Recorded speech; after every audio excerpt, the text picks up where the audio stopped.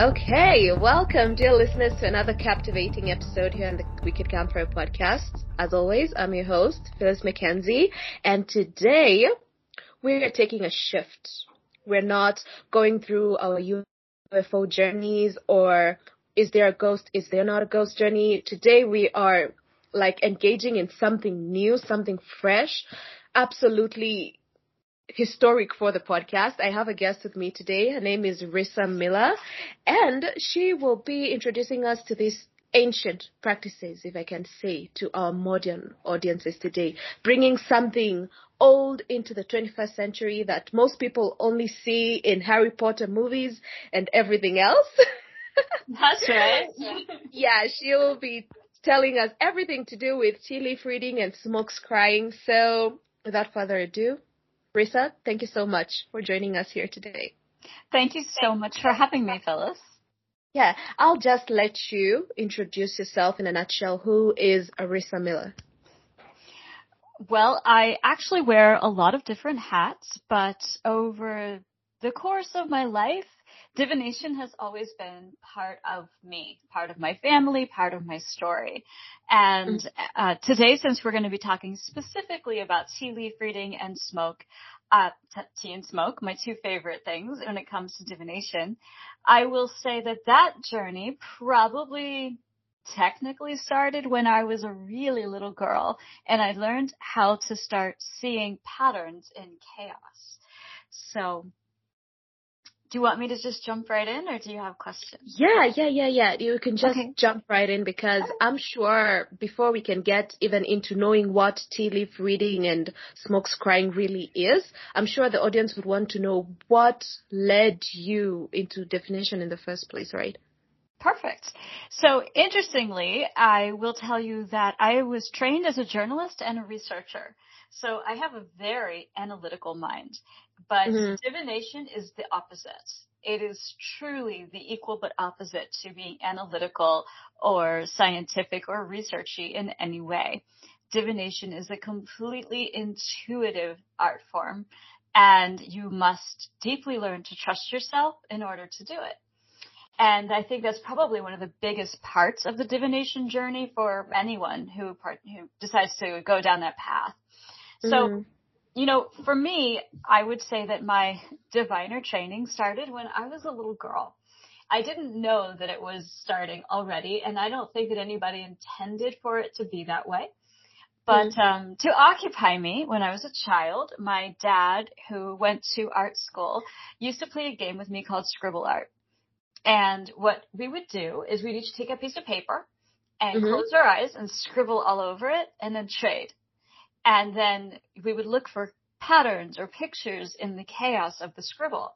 And first using crayons and then over time, markers, colored pencils as I got older, we would find the pictures in the chaos and fill them in and draw them. And so I learned at that very early age to see. I learned to discern patterns in something that to anybody else doesn't look like very much. This is the big part of reading tea leaves, that I can look into a cup of tea grounds and I can see pictures. And I can, over the years, I taught myself to interpret them. So the tea journey itself began when I was about 16. My mom gave me my first loose tea. And back then, I'm 48 now, so back then, that was a big gift. It was really special. I lived in a small town. Loose tea was very fancy. And it came with this little metal tea strainer, this tea ball. Well, that thing broke the very first time I used it. It was a piece of junk. And the tea was just sort of floating around in the cup. And I wasn't going to waste it. It was too fancy. It was too special. And so I drank it anyway, and the tea started sticking around the inside of the cup. And I said to my mom, this looks like a cat sitting here in the inside of the cup. She said, that is a way that people do divination. You should keep looking, see what you see. So I did. For a very long time, I kept looking. And I filled a notebook with little symbols and drawings and things, and I was learning to see the teacup, but learning to read it, to interpret those symbols came later over time. There was no book at the library back then. There was no internet, no Google. And I had to find my own way into reading the tea. So I did. I took my symbol notebook and I started intuiting what those symbols meant to me. So, for example, that first cat, the cat became home. The cats were about home and their body language to determine what kind of situation was going on at home. And I just kept assigning meanings to things as I went along. So a skull meant something from the past is on your mind. Mm-hmm. And basically, over time, I took the drawings in that old notebook and I started drawing, like you can see here, people's teacups. You've probably seen this on my various pages. I take whatever's in the cup and I create a pen and ink drawing of it for each person who gets a reading. I always say this is the story. This is where the story begins and goes in its, beginning, middle, end. So that is tea leaf reading for me. So tea leaf reading is a form of divination that is really, really old. It does go back to times BC. Nobody knows exactly where it came from. The history is a little fuzzy at the start. They don't know if it came from Asia or India or North Africa, the Middle East, somewhere in there, somewhere. But it came through Europe on the Silk Road, which was a trade route. And it landed in America from there. Now, there are people who do it with tea. There are people who do it with coffee. There are people who do it with coffee one. You've seen the coffee? Yeah, but I never believed it. I'm like, okay, if I look at my cup myself, I'm like, okay, this just looks like extra dirty things under my cup and I can't see things. I'm like, okay, this is cuckoo. This is just cuckoo. Well, to learn to see, you have to be really patient with yourself. It's a skill. And I would say try it again. Just be open to the process. Because I've always been open to so many things. Like, I remember back in high school, that was like 5 years ago, when I joined high school when I was around 14, 13. That's when I joined high school, my first year of high school. Where I'm from, we go to high school for 4 years only. So you go to school for 4 years only and you're done with high school. So when I joined, I was like around 13, 14. And the first time I joined, it was a boarding school. I'm away from my parents. It's like this girls and boys mixed boarding school. And my dad was like, you know what? We won't take you to a girls boarding school for the first time. First, start off in like a mixed school. It's like a family for you. Go there, keep your mind open, and you're like going to have fun and all that. And I'm like, okay, that's what I'll do. I'll keep my mind open. These are people who don't know me. They won't judge me for anything and all that. And I started opening my mind, started seeing things. And people thought it was weird. Like you said, you should open your mind to things. I couldn't open my mind into a diviner type of way because at that moment I was like, okay, I know what definition is, but it sounds weird. But I understand other things. I'm like, maybe if I just open my third eye, I open my mind, I can start seeing things. And slowly by slowly, I actually started seeing things, like in a medium level, started seeing things. And I didn't have any person to talk to. So a couple of people would just come to me and they're like, okay, Phyllis, what are we supposed to do regarding this and this situation? Do you think it's good? Do you think it's bad? And then whatever I would tell them, no matter the situation they're in, whatever I would tell them, it would actually happen for them. And then they're like, you know what, girl, we should come to you for everything. And I actually used to wear these like crescent rings with me. I used to keep them because of a gift from my cousin. Do you know they actually stole those because they're like, you know what, maybe those earrings are what gives her the bad eye.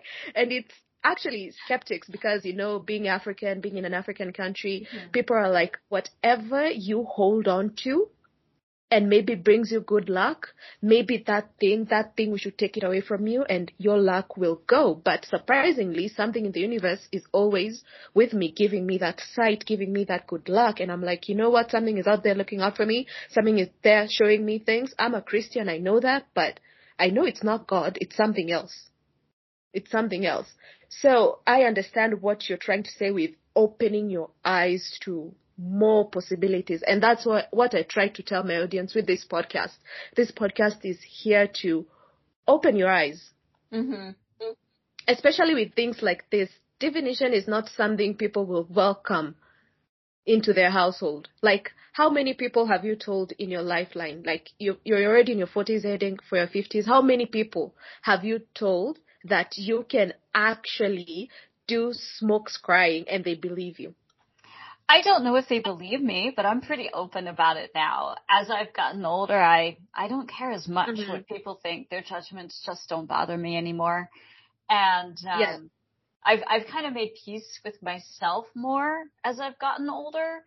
And there are people who are going to like me, and there are people who aren't going to like me, and that's just how it's going to be. And, you know, other people believe things that I don't, and I respect that. I respect that we can all have our own opinion, our own beliefs, our own systems of existing. But I do believe there is more than meets the eye to our world. And I think that it is naive to believe we're here alone. And even though I'm trained as a journalist, and I do love I do love facts. I love facts. I love things I can verify and I can see and touch. But it just isn't everything. That doesn't tell the whole story. And I do believe there are other energies around. I don't think it's a bad thing. I mean, there can be bad things, but I mean, people can do bad things too without the help of any entity at all. So that's also a fact. But I really do think that everything, like what we're talking about, divination, seeing, the third eye feeling, it is available to everyone, but you have to open up to it and you have to trust yourself. You really do. You have to trust yourself when those feelings come, when you see the things that are your messages. If you don't believe it, it will just slip right by, and eventually you just won't get the messages anymore. It's like if you don't answer a call, sooner or later that person will stop calling. Same idea. Yeah, you won't have voicemails every single time that you try to push it away. Sometimes the voicemails will stop and suddenly you have no more calls. You're just there waiting, moving on, waiting for the afterlife. If you even believe in the afterlife. Exactly. Well, yeah, I'm with you. Yeah. Yeah. Anyway, we have already known or have a foundation of tea leaf reading right now, but I'm quite confused. What in the world is smoke scrying? Because I'm sure a lot of people don't know what it is. All right. So yeah, and everybody who's seen or read Harry Potter has a baseline for the tea leaf reading because Professor Trelawney does it in one of the movies and books. So smoke scrying is way older. It goes back to the beginning of fire. It is in the pyromancy family, which is using fire for divination. And its true origin is unknown. I would imagine at the beginning of when humanity found the way to make fire, this probably started because people have always sought answers to uncertainty. People have always wanted to know how to manage their risks and, you know, what was coming next. I think the smoke scrying is probably that old, like civilization old. So it is the pyromancy answer to looking into smoke, gazing into smoke and seeing patterns and shapes. And sometimes it is so specific that even words come out. It is absolutely amazing. And you in a more tame, modern setting, you can use candles or incense to do it.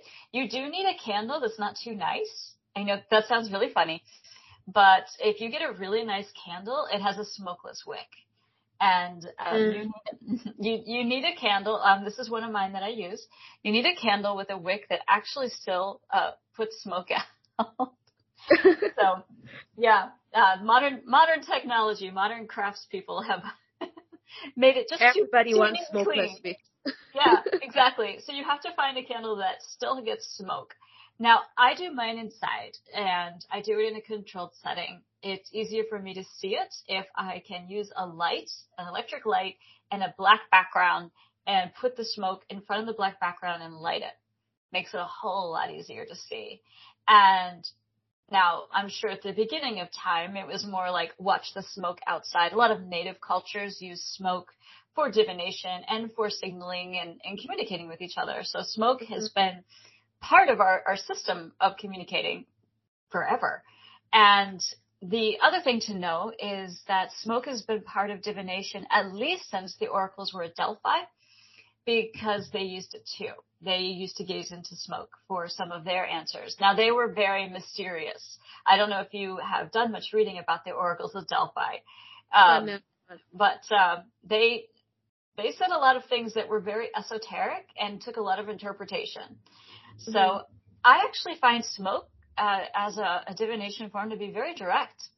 And if I ask it a question, I find its answers are quite direct and easy to interpret, maybe even more than tea, because it moves really fast. And the minute you verbalize your question, the smoke will change and it will answer. Now, it won't hold it forever. You have to be quick. You have to be focused. You have to gaze into it very, very seriously and look. There is a little way to learn to do this, though. Use your phone, take a quick picture or a short video, and then look back through. And almost always you can see it.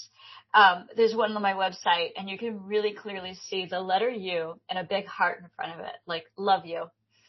And that particular reading was coming through from someone who had recently lost a loved one. And the question was, are they still around? Do they still see me? And the answer was love you. So that was incredibly sweet. And I love the picture so much that I decided to keep it. But the other thing you can do with smoke is collect soot in a drawing like this one. And it is, again, it's just like reading the tea leaves. You start to look for patterns and shapes. Like you might be able to see, there's like a little guy here. You see him? And there's like a puppy dog's face here. So there are pictures in the soot. Now, when I do those, I don't see where the soot is catching. I hold it above the candle, about that far up, and the soot just starts to collect. I move the candle around at random, and the soot will collect on the page. And then that way, people have a little souvenir from their reading, from the smoke reading, just like if, they have a souvenir like this from the tea reading. And I think smoke scrying, whatever you're describing as like looking into it and trying to see images or maybe visions in it, there's something similar in the paranormal world. You do that, but in like trying to see faces in the mirror. I forgot. That's called scrying as well. Yeah. Yeah, there's another name for it. I forgot it. You like put a mirror behind you and a mirror in front of you to create like this vortex. And then you have to light a candle right in front of you, and you just have to stare deep into the mirror that's in front of you. And the more you look into it, like the reflections of both mirrors, you start seeing things, like things that aren't there physically, but you'll start seeing things, like seeing with your third eye. So I think smoke scrying is kind of similar to the whole mirror vortex thing, like looking into it, trying to see what the naked eye is not seeing. It's like your mind opening to possibilities and showing you, Phyllis, you see it right there behind your shoulder. You can see that. You can start seeing visions. You can start seeing another face. You can see words. You can also see your own face changing, and you're like, oh my God. Sometimes it's horrifying, actually. I guess it doesn't scare me anymore. But some people use smoke for their mirror scrying as well. There are people who do water scrying. You can scry in like a low flat dish of water. Most people either use a candle or smoke for that too. You can scry in a lake. Oh yeah, I've been, the Red Indians, I think they used to do that. Scrying in water and also smoke scrying, like outdoors, big bonfire, using the whole entire thing with chiefs and all that, and their oracles and all that. I've been seeing that in a lot of Indian movies, like Red Indian native movies. I'm like, okay, so it's like not just something being talked about, it's actually something that used to be done. Wait, you see the whole thing that in movies they tell you that if you go to see a medium or a psychic, they'll try to see through a crystal ball. Is that part of the okay, so it is scrying, because in South America, the original, the native shamans there did scry into crystals. Now, it has been made silly in movies, but it is a very old tradition to scry into polished stone. Whether that was obsidian or quartz or onyx, there were all kinds. It depends on what stones were native to those regions, right? And yes, it is actually an ancient tradition to gaze into polished crystal. But yeah, it's been made cheesy in popular culture. True. Yeah. Like right now, you can't tell me I'll go meet somebody, they'll look into a crystal ball and tell me my future. I swear to God, I won't believe them. Even if it's true, I'll leave there being so pissed because I'm like, you know what? That crystal ball did not tell you anything. You just asked me a lot of questions, assessed me psychologically, and then told me, you know what, Phyllis, you'll walk out of here, make poor decisions while making your shopping arrangements, or maybe you'll book an unexpected flight because they know I'll do that. And it's not true. So I was like, you know what? That's out. That's out. That's not true divination. Like, there's nothing like that. So I'm glad to know that maybe, hopefully, somewhere, there's somebody who actually does it for real. Natively. I guarantee that there are still people who do that. It is part of their cultural tradition, 100%. Because like I said, it is an ancient tradition. It was part of the shamanic practice in Latin America.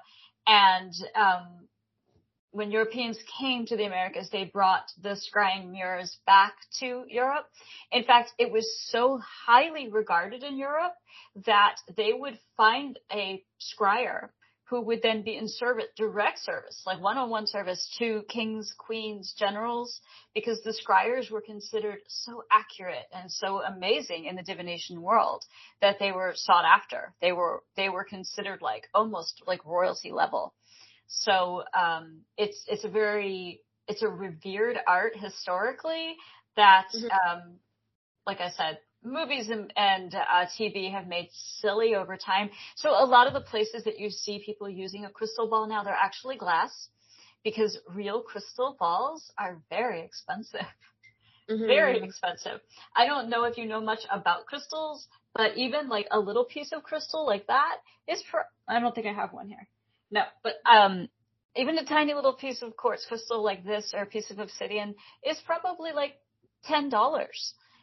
Imagine a polished ball of it. It's probably hundreds, if not $1,000. And it's just not something that everybody can even get their hands on. It's not an affordable knickknack, you know? It's not something it's a you hobby. Just have to sit around. It's a very expensive hobby. It is. If you're taking it as a hobby, it's a very, very expensive hobby to just have. If actually somebody would rob your house and just find stones, I'm not telling you to go rob random houses, people. But if I walked into somebody's house as a robber and I just saw a collection of rocks, I'd probably take those instead of taking anything else, because there's a high chance, especially for those people who swear by crystals. I've met people who are like that. They like swear by crystals, like they have crystals for energy, crystals for good luck. I actually had like a jar of, I don't know what it was, but it was something powderish, and it came from the Indians, and my dad was like, you know what, if you just grab a couple of that dust and just every single day just dust yourself with it, you'll have good luck. There'll be no bad eye cast upon you. And it was true. Every single time I had it on my clothes, like, good luck followed me. Like, I had the best day ever. But the one time I forget to have it in my clothes, it's not even intentional. I'll just remember way after, oh, I forgot. That day would be the worst day ever. Like, bad luck. And I ran out of it, and I'm like, you know what? In the future, I will go to every single place, find every single thing that's related to good energy and positivity, and just have it all around my house. I don't want to know where the culture came from. The more diverse it is, the greater the greater energy you'll have. Because just imagine if you have like something special from the Mayas or the Aztecs that they considered this is something positive for your life, this will bring you good health. And then you go to the Japanese and then they do the same, or any other Asian culture. And then you go deep, deep, deep into Europe and then you'll find those people who are native in there and then they're like, you know what? Just a cup of this tea every single day, you're guaranteed success. You know, I even presume that that's why most Asians have great success, because if your grandma comes to you and tells you, you know what, Rissa, grab this crystal, keep it beside your bed every single day, walk with this pendulum, no evil eye cast upon you, grab a cup of jasmine tea, and you'll have the best day ever. And it's totally true. I've had people who are like, you know what, my grandma swore to me that just a cup of green tea, I'll be perfect. And that's it. I'm drinking some right now. You're drinking green tea. I actually have an assortment of teas. I have green tea, I have jasmine tea, I have Moroccan tea. Ooh. I don't know why. It's just in my collection. I actually have this other one. It's from a company called Shy Dubai. It's from actually Dubai. And they make like sweet teas. They have like a tea made from pistachios and chocolate. They have teas made from sweet dates and apples. It tastes so nice. And it's in a tea bag. And it's already sweetened and it's like dried. It's not like just flavored tea bags. No, it's actually dried dates, dried pieces of apples, and then you have to keep it in hot water and it tastes so good. My favorite is actually the pistachio one and the chocolate, because you'll find bits of chocolate, bits of, what's this Chinese tea? I don't know what the Chinese tea is called, but it's like gives you respiratory health. I don't remember the name, but it has just dried petals of its flowers in it. And when you look I'll try to find if I still have one remaining, and I'll send you a pic of it because it tastes so good. I would love and that. It smells so nice. Yeah. It smells so nice. I just smelled the bag one day and I'm like, you know what? This is the best feeling ever.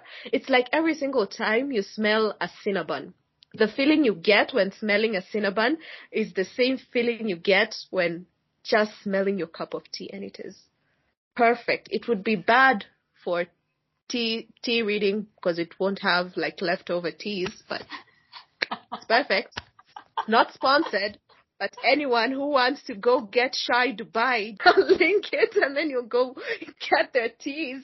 They're perfect. Perfect for days like this. I'm interested. Yeah, I'll send you the link. They're not well known. They're like a private company in Dubai and they're like so perfect. Teas, if you serve those for your guests, I'm sure they'll return another day and they're like, Rissa, just get me another cup of mysterious tea that you gave me in a cute little bag, and you put it in a cute little cup. Oh, yeah, like cups like those. Yeah, like royal teacups. Anyway, speaking of teas, have you ever encountered like any particular surprising experience or a memorable one when it comes to conducting your tea leaf reading or maybe smoke scrying sessions? Oh, absolutely. I'd like to hear those. So I think one of the funniest stories I have, do you know what a Bigfoot is? Yeah.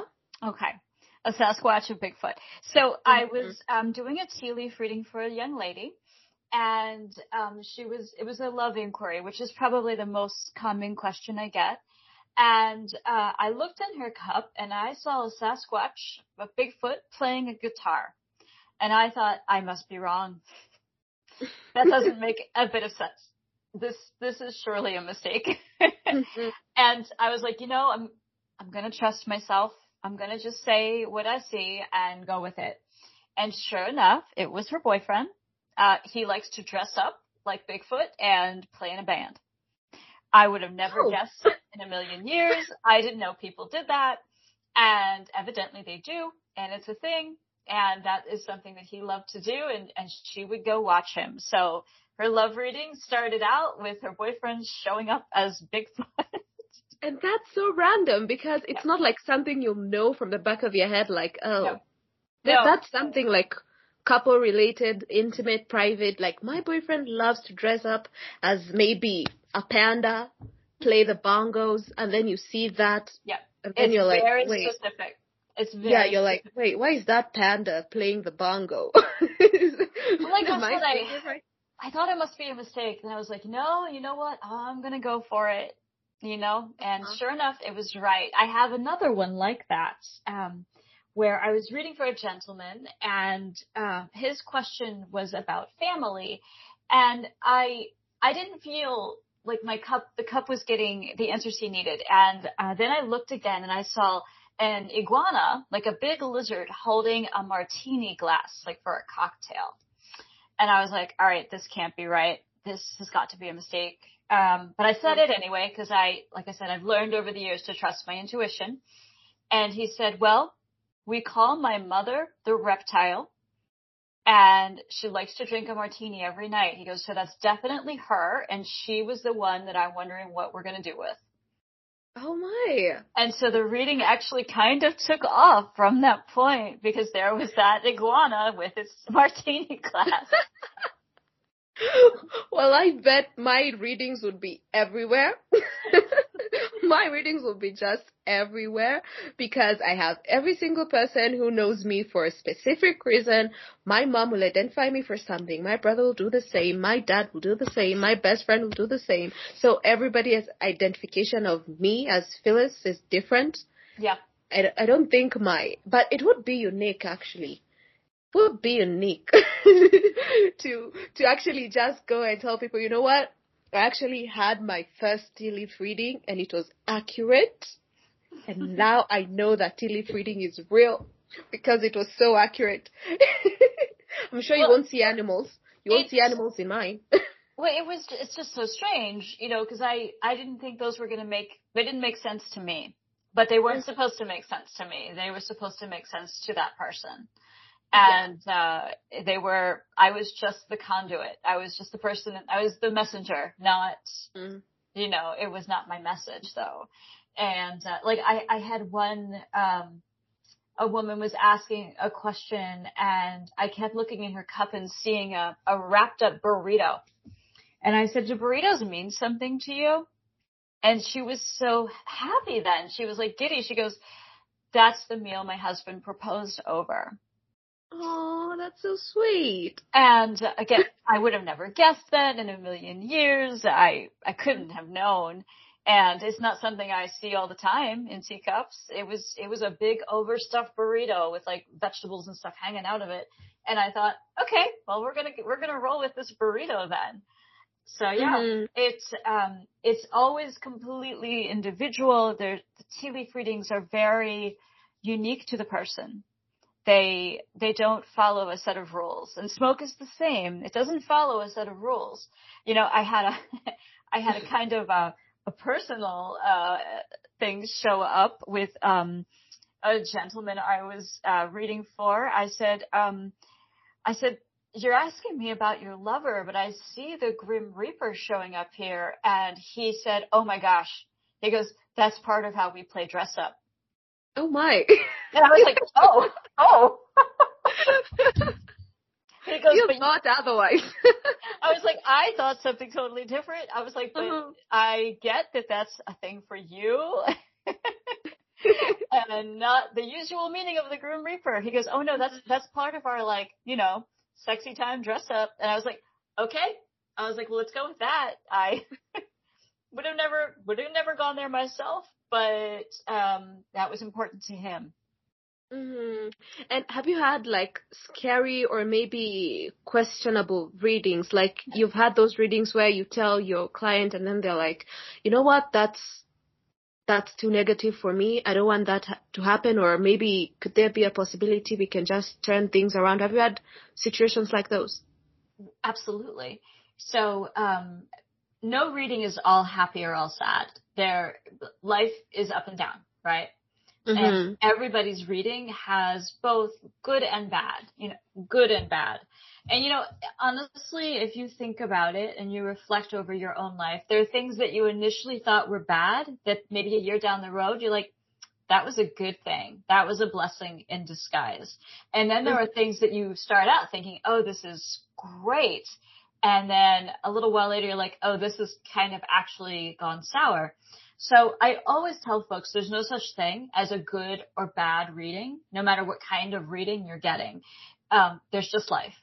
And everything is what you make it. So say when you're looking at a teacup like this, now there are all kinds of symbols in here and they're all about different things. So I'm trying to see if there's like something that so this might be construed as a negative symbol, this giant centipede. And it's next to a mask. And I always read this as, in this cup, it was someone who was professionally deceptive coming into this person's life. Well, the cup has just given them a heads up that this is coming. So they know to be on the lookout and not to trust everybody with their personal business, to be a little more protective and wise about what they share and what they do. So I always say your spirit guide or your ancestors have spoken through me and said, hey, we had this opportunity to tell you that this person is coming along and you need to pay attention so they don't take advantage of you financially or professionally. Now, I can't make people pay attention. That's up to them. They have to make their own choices about those kinds of situations. But their ancestors and spirit guides will still come through, will still give the message. What they do with it is up to them. So I definitely have seen messages like that one. I have seen teacups are open-ended. And I have even seen things like domestic abuse situations, people who were being bullied at school. It spells out very directly sometimes in the teacup, and it can be difficult to talk about. There are moments when I have to say, so are you having some relationship challenges? And what I mean is your partner hitting you? And I can see what's happening in the teacup, but I don't necessarily want to bring it up. If they don't want to talk about it, they don't want to talk about it. That's fine. But I will open the door. And if somebody wants to step through, they can. And if they don't, I respect it. So I've seen things like that. I actually this is one of my all-time weirdest stories. I was doing public readings and I had a criminal come in who was running from the law, literally at the moment, running from the law. Yes. And he sat down at my table. He drank his cup of tea and his question to me was, will they find me? And I said, the police. And he said, I'm not as worried about them. He's like, I'm worried about the people I took stuff from. I was very uncomfortable doing the reading, to be totally honest with you. It was full of guns. Like you could literally just look in the teacup and see guns everywhere. I don't know what he stole, if that didn't spell out in the cup, but I basically saw that he needed to keep moving or they were definitely going to catch up and it was not going to be pretty for him. That all that the police would find was where he was shot, kind of thing. That was a very dark and probably of all the years I've done this, the darkest cup I've looked at. And yeah. I'm sure that a lot of people out there, they're like, these are the reasons why I don't want to go and get myself a reading, even as far as getting a tarot card reading, because sometimes whatever the reading will give you, often it's uncertain. Like I've heard people telling me that maybe you can get your tarot card reading and then the reading is so unclear. They don't know if it's clearly bad or clearly good. It depends on whatever path you take on from the moment you leave there. It's uncertain. Your path is uncertain. And I'm sure that a lot of people will get scared. Let's say if you get their reading like that and then you tell them, I can't tell you if this is a positive thing or a negative thing, but something will happen.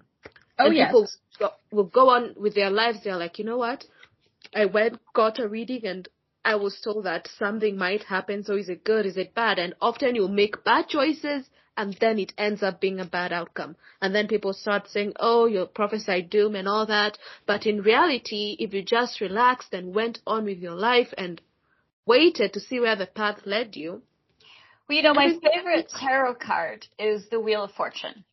And I'm trying to find it right now in this tarot deck, but it's not at the top, of course. The Wheel of Fortune is basically a part of the tarot story.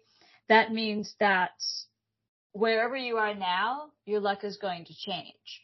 So if you're on top of the world, the natural next step is that what goes up will come down, and what is down will rise. And what is still building will hit the top.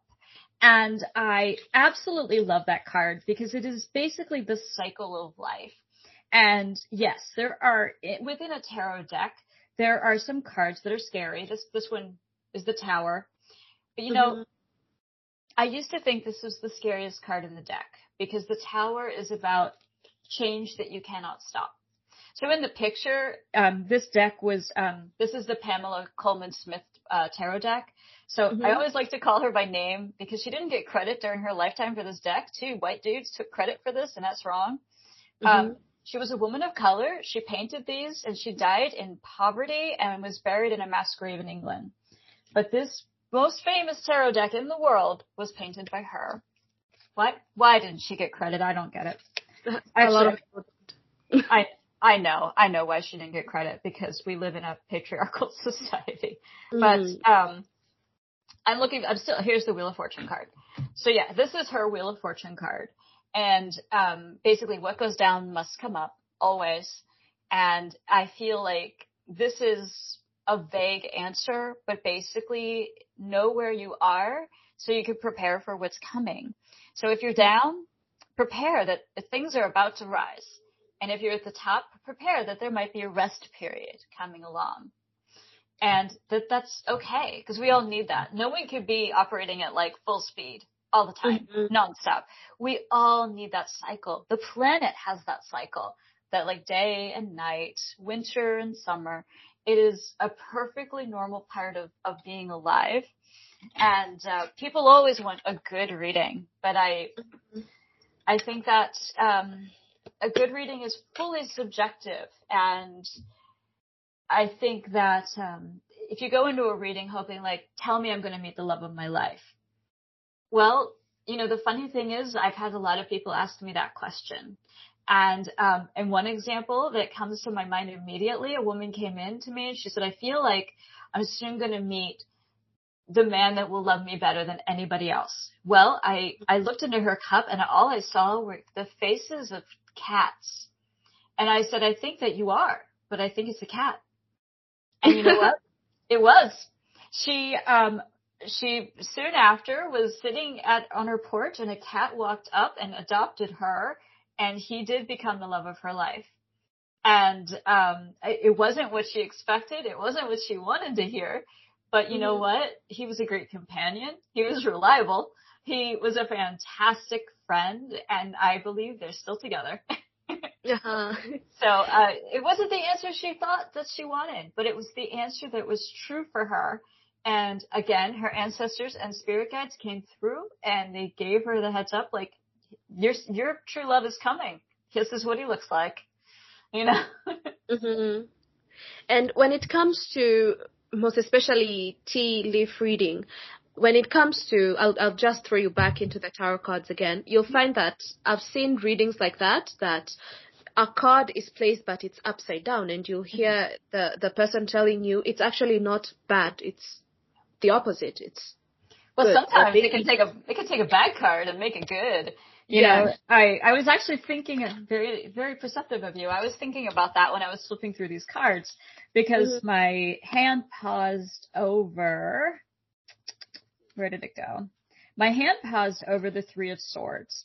And that is the card of inevitable heartbreak and pain. It looks like this in the Smith-Coleman deck. But if it comes out like this, it means you are coming past heartbreak and pain, that this is behind you for now. And you don't have to keep feeling that way. And you can allow yourself to move on. That the horrible situation is closing. So, or you dodged it, even better. But yeah, so, I mean, there are times that you can invert a card. This is the 9 of Swords, and it's generally considered, it's a sad card. It's, you know, you're crying in your sleep kind of thing. But this way, it kind of means like, okay, you're healing. Things are getting better for you now. You're no longer crying yourself to sleep and laying under the burden of all 9 swords. Does that happen in tea leaf reading where the person will hand you the cup and then the readings are like inverted, or are they always just clearly visual? They are all over the place. So you won't have situations where maybe a cat is upside down, or maybe I don't read it the same. So the tarot is specifically 78 cards, usually 78. There's some like artistic decks that have different cards, but tea leaf reading is not that well defined. And as I have gone through life looking at symbols, learning symbols, I started out with my own set of definitions, but then I've added symbols from art and literature and different cultures from around the world. I actually love the Asian reading of the frog being about money. I was like, this is how I will do it. My spirit guides know that when I see a frog in a cup, I'm going to tell someone there's money on the way. It's just part of the language that I've adopted. So, but I mean, there are other cultures where frogs have other meanings, but for me, when I'm looking at a cup, that's what I read. Now, because the cup is round, right? Top, bottom, all of that becomes a little bit different. So I read it by the energy of the cup in certain areas. I always read the handle area first because that's where most people, that's where they hold a cup when they're drinking. So I say they leave their biggest energy imprint right around the handle. So I read that like I would read the first tarot card. This is you where you are now. This is you on your path at this moment. We're taking a glimpse into what's really happening. Now it's what's really happening, not necessarily what they're asking about. So, I'll have people say like, am I going to get a new job? Or am I going to have a new lover? And the answer they get is your house is a mess. You need to clean before you bring a new lover home. Like I've literally said that to multiple people before. Because when people start vacuuming. Yeah. They're like, you know what? Spring cleaning starts early.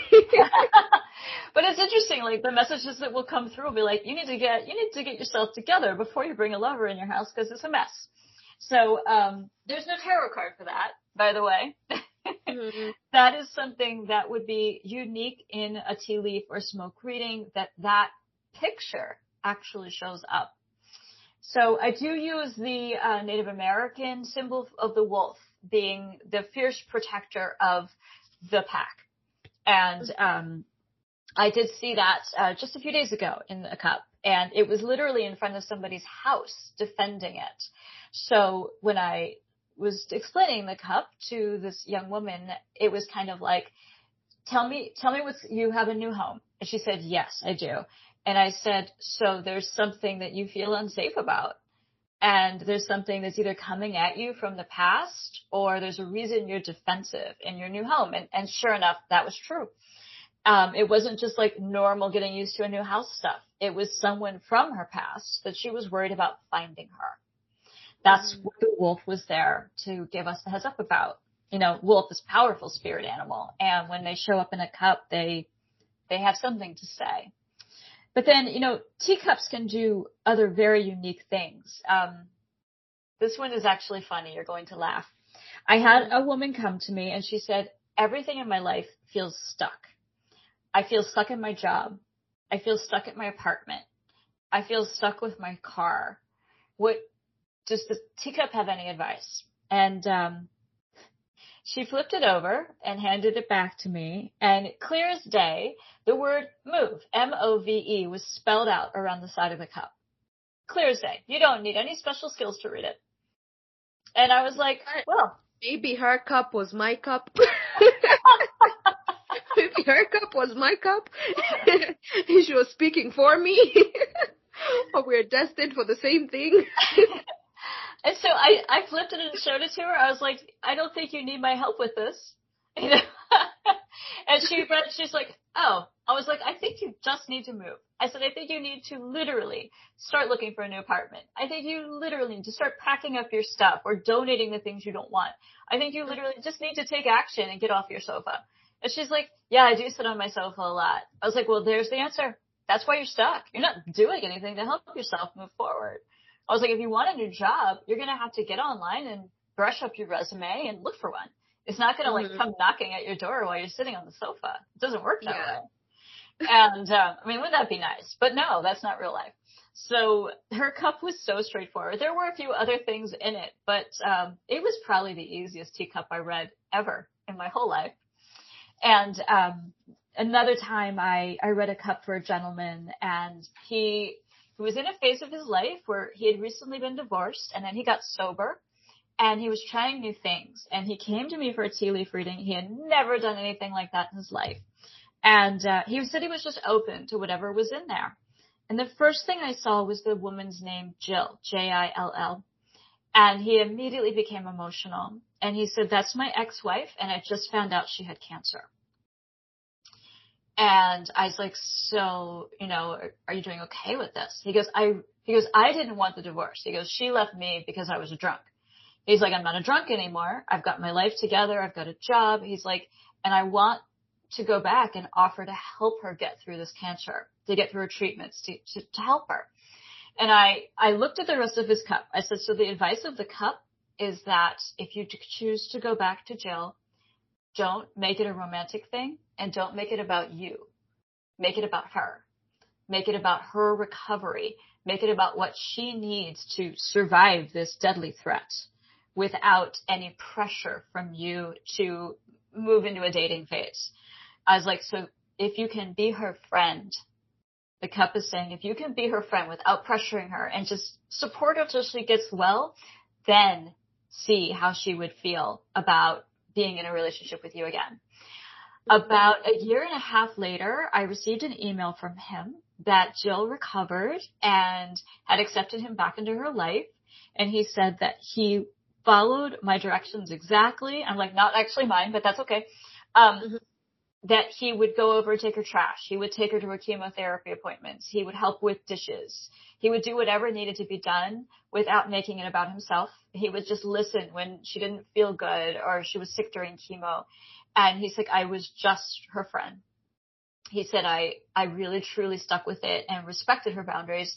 He's like, and then, but without me ever asking, as she started to feel better, she wanted to talk about having a romantic relationship again. So that cup turned out beautifully. And again, it was one of those cups that it was a very straightforward read that had an actual word in it. Mm-hmm. Magical endings. Yeah. Magical endings. That's just beautiful. But I'm curious, like, are there any challenges or maybe possible limitations that are associated with your readings, either with smoke scrying or maybe tea leaf reading? Absolutely. So the first thing that I will say is there are people who have something they don't want me to know, or they don't want anyone to know. And I don't have one of those here. It shows up as a big block with no shape. I call it a blockage in the cup. Or sometimes it's just a line around an empty area. And that means there's something they don't actually want to share and they don't want to talk to me about. And it's very obvious when it happens. There are even times when I will just straight up say, are you sure you want to do this? Because you're literally blocking me from your cup. Like I can't get past the gate you've put up. And people are usually like, oh yeah, then okay, that makes sense. And I will give them the option to drink another cup and turn it again, or they can walk away if they don't really want to be there.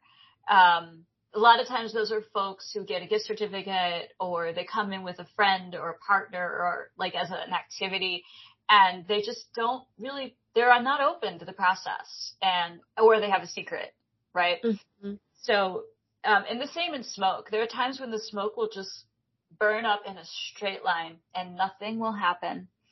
And I kind of would be like, all right, so you don't want to share this with me, even though you're asking about it. Mm-hmm. Or, there's something you don't want me to know that's happening in your life. And I will, like I said, I will always interact with people. I will say, are you sure you're ready for this? Like, if you will open up to me, I can give you more. But if they don't want to, they simply don't want to. Those are definitely limitations of what can be there. Yeah, and obviously they will limit your accuracy when it comes to the readings as well, because maybe they begin and then in the middle you can't read anything at all because you're stuck. You're literally stuck between Yeah. this wall that they've built between you and the reading. And you'll Yeah. find people are like, you know what? Maybe you're not just good enough. Maybe you don't want to read whatever is in there, but it's truly not your fault. You can't see anything because they're hiding something, right? Absolutely. And, I have encountered other readers who work in different mediums, and they say the same thing. There are people who are just, they don't want to open up. For whatever reason, they aren't willing to let the energy flow between them and another person. And it actually sometimes breaks my heart when people are like that, but they're looking for companionship. Like they sit down, they tell me like, I really want to meet new people. I want new friends. I want to find a partner. And their energy is so blocked that they can't even talk to me. And it's kind of like, I wish I could just say, you're going to have to find some peace in yourself and like yourself enough to share yourself so that your energy can be exchanged with other people. Like, I'm a total stranger. There's nothing at stake. Nothing at stake when you come talk to me. And if they can't even talk to me, it's going to be tough to open up to other people. And for any of those listening who might be intrigued and want to explore any form of reading or maybe smoke scrying, I'll leave Rissa's email down below or a way to reach her, and also her website where you can go check, see what she does. But for those who don't want like a physical one-on-one reading because you're too scared or too spooked out, Rissa, how can they incorporate these forms of divination methods into their own spiritual or maybe personal practices or ways of life? Well, first I'll tell you, Phyllis, that if they want to see this with nothing at stake, I do have a YouTube page and I post a monthly reading, at least one every month, that is free, and they can watch it and they can see what it looks like. So, and if they want to try it themselves, I would start with getting a candle that has smoke, or any not kind of smokeless weeks, people, not smokeless weeks. or any kind of incense, and just from a meditative and calm place. You must start in a calm place.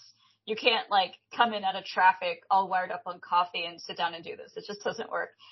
But from a relaxed position, maybe when you first wake up or after you've unwound after school or work, gaze into the smoke and see what you see, and do it without judgment or without saying it says, I'm looking for this. Just see what comes forward. And whoever it is that you talk to on the other side, whether it is God or some other deity or your angels or spirit guide or ancestors, or even if you have a house ghost that you like to talk to, or, a past pet, ask them to send you the message in the smoke and wait for it. Don't be like, where is it? Wait for it and offer grace and gratitude for the message. That's a wonderful piece of advice, because I've heard somebody who actually said that you can get tarot cards for yourself, like not the ones on Amazon that are like classy or maybe for display, like the original actual tarot cards, like the ones you have for meditation purposes. You don't have to go to a person. You can just buy them for yourselves and find the answers you seek from within through the cards. Like, use the cards to open your mind to get the answers you need to tell yourself, go on and do this through the cards. But be patient. Absolutely. Yes. Be patient. Yes. Don't rush the cards. Just because you don't like what you see, don't need to keep on flipping the cards, keep shuffling until you find the answer that you want to see. Whatever you see is what you need to see. Don't try and find what you want to see. Differentiate between the two. Their wants and their needs. The cards will tell you what you need, but your brain will try to tell you what you want to hear. So, the other thing I will say, for people beginning a spiritual journey, tarot cards are a wonderful system, because I do know a lot of therapists now use them and incorporate them into therapeutic practices. You can actually buy tarot journals where, you can use the cards as journaling prompts and really work through like the things that are on your mind, on your brain, in your past, that you're worried about for your future. All of that can be addressed through the tarot journals, and they are a good system for self-reflection and awareness. Mm-hmm. Mm-hmm. And I know I've talked about this in a previous episode, the previous about astral projection and all things like that. And I was telling him that when I was beginning my journey in meditating, my dad got me books, like this actual books that were written by monks and all that to guide me through meditation and all that. I discovered this journey of shifting. I didn't know what the name was. Later on TikTok, when TikTok came along, I started seeing people they are calling it shifting and all that, but they were using shifting for the wrong purposes, like just for recreation purposes. But for me, I started using it as a way to find quote unquote inner peace, like to try and talk to myself, to discover myself, to see myself with a third eye and discover what I want, what I need, and what is disturbing me from my personal level, from a conscious level. And I realize this is actually helpful, especially when it comes to anger management and also just anxiety, because I have terrible anxiety. I don't look like it. I don't sound like it, but trust you me, I have bad anxiety, like since I was a kid. Horrible anxiety. Sometimes I just sit there, cry myself to sleep, panic attacks from random places. Mm-hmm. Just panic attacks. I know it's sad sometimes. And when I started all that meditating and all that, I'm like, you know what? This is a great thing. Yeah. It's amazing. And maybe hopefully one day I'll get my own set of tarot cards and I'm like, you know what? I'll venture into new form of meditation for myself, because I've actually thought about it. I'm like, you know what? One day if somebody tells me to go into the far, far highlands of somewhere in Asia, stay with the monks for a month or two, I think that will be the most, I don't know even what to call it, but it will be the most peaceful and reflective thing as an individual will ever do for yourself.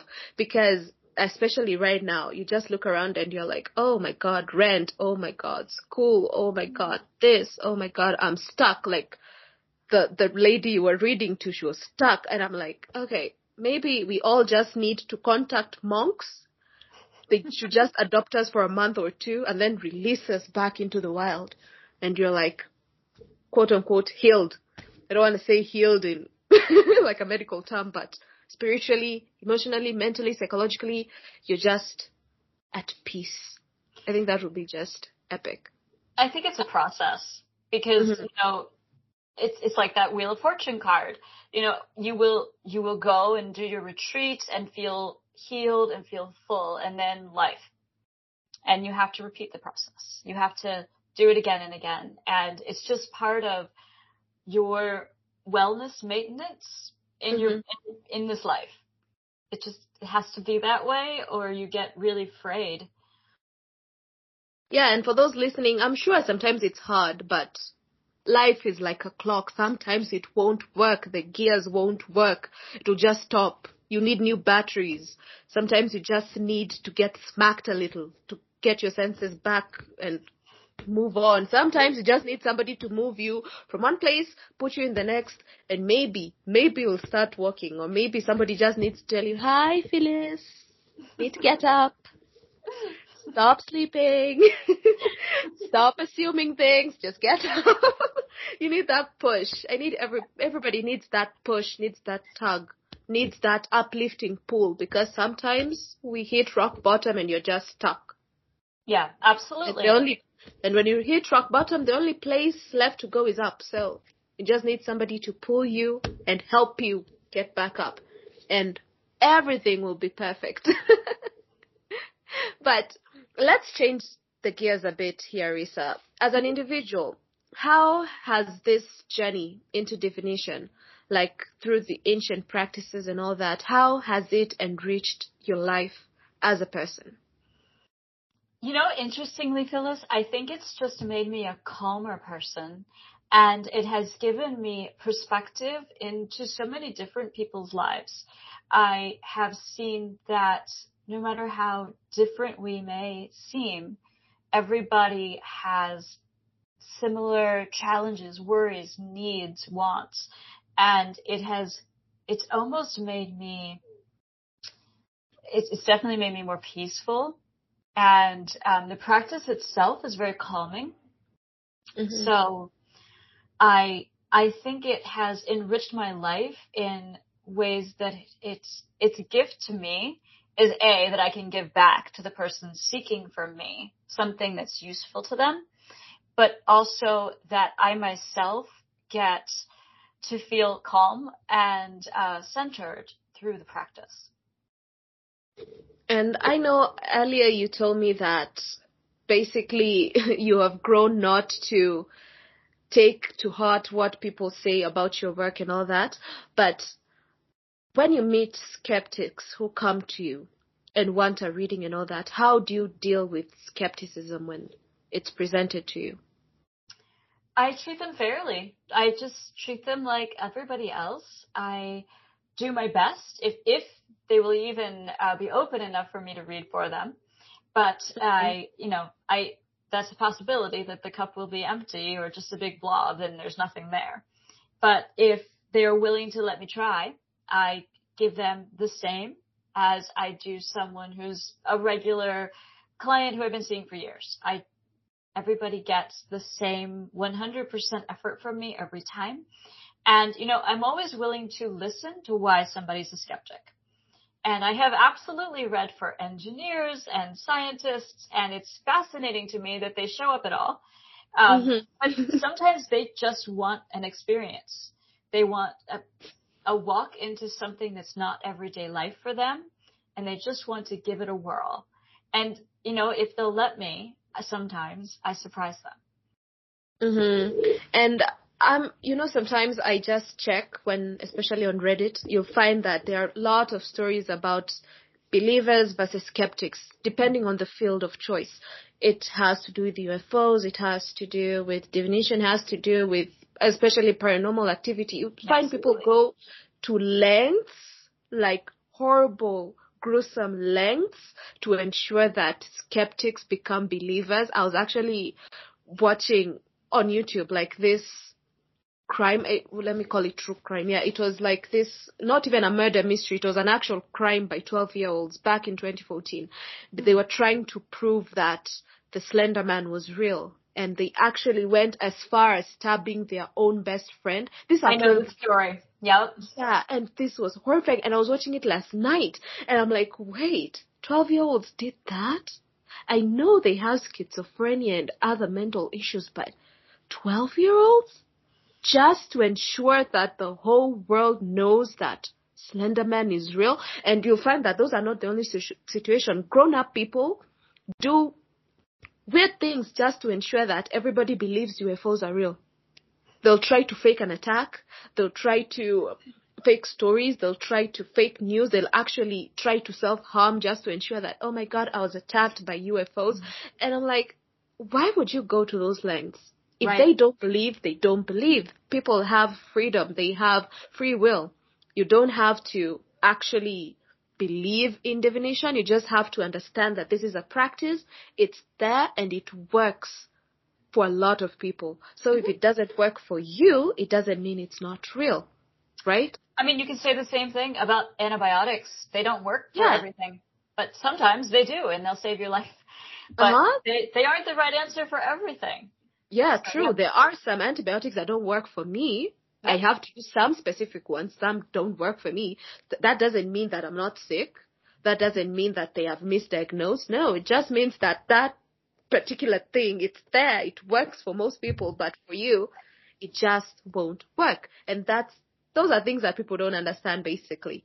They're like, Phyllis, why are you doing this podcast? You had an original podcast about arts, about facts. You're a journalist. You're sworn to ethics.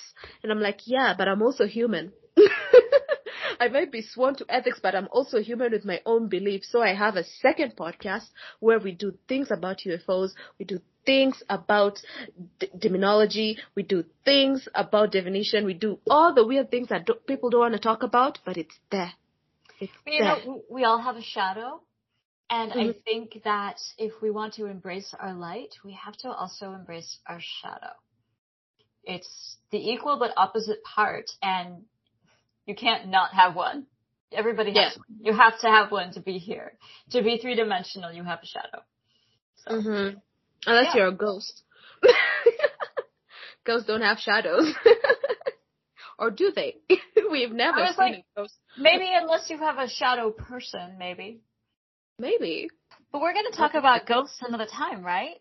Yeah, we are. It just pops up. It's something that happens on this podcast. Ghosts just happens. Yeah, I don't want to spill all my ghost stories. I'd rather save them for you for next time. We are preserving those. We are preserving those for another episode. But for our listeners who are inspired by your journey and maybe would want to delve upon the world of divination for themselves and maybe start practicing or maybe start opening themselves to the third eye, what advice would you give them when it comes to tea reading or maybe smoke scrying? The advice is just to practice. There's no wrong answer. There's no wrong way. You can watch videos on YouTube. You can find books on the subjects, but really it's just about making it your own, about making it your practice. And also, don't forget, keep an open mind. Rissa has been saying that from the beginning. Keep an open mind for you, for anybody who's trying to send you a message, for clients possibly that you might have in the future. All of you should keep an open mind, because if you close your mind to something, you won't receive the call. True? Absolutely true. Yeah, but now we're coming actually to the end of this insightful episode. Sadly, we're coming to a close of it. But as we come to a close, what would be the final words you'd like to read, to push out to the audience today, tomorrow, whoever is listening, whatever time you're listening this podcast on, I don't know. But Rissa, what would be the last parting words you'd like to push to our audience? I think the best thing I can say to anyone is to be gentle with yourself and to trust yourself. Great advice. Perfect advice. Stay true to yourself. I know people say that a lot, but it's actually something that people find hard to do, staying true to yourself. A lot of people, they're like, you know what, I have to do this because a lot of people are doing it on TikTok or maybe on Instagram, or I have to do this for my friends, or even the worst thing of all, I have to do this because my family expects me to. I know your family expects you to do a lot of things, but staying true to oneself will also mean staying true to those around you. So, great advice, Rissa. And thank you so much for sharing your knowledge and experience with us today on this wonderful topic on divination. You're actually going to be the face of divination on this podcast. Nobody has talked about it. You are our first, let me just say, expert on this topic. You're our first tea leaf reader. You're our first diviner. Is it a diviner? Diviner. That's the word. Yeah. I'm making up words and they're actually real words. Ooh. Give me a dictionary. I should be writing these things. But it has truly been an exciting and very enlightening conversation with you. And I'm sure that everybody who is out there has enjoyed this podcast. And if you have enjoyed this episode today, please go check out Rissa's website. You can reach out to her with any queries, or maybe any what can I call service requests. Maybe you want to have your own personal experience when it comes to smoke scrying, or maybe tea leaf reading, or maybe tarot card reading. I'm sure a lot of people will want that. So all the links will be in the description down below, including our social media pages. But until then, you guys stay curious, stay open, stay spooky as well. And I'll see you guys on the next episode here at the Weekend Camper podcast. Bye, everyone. Bye.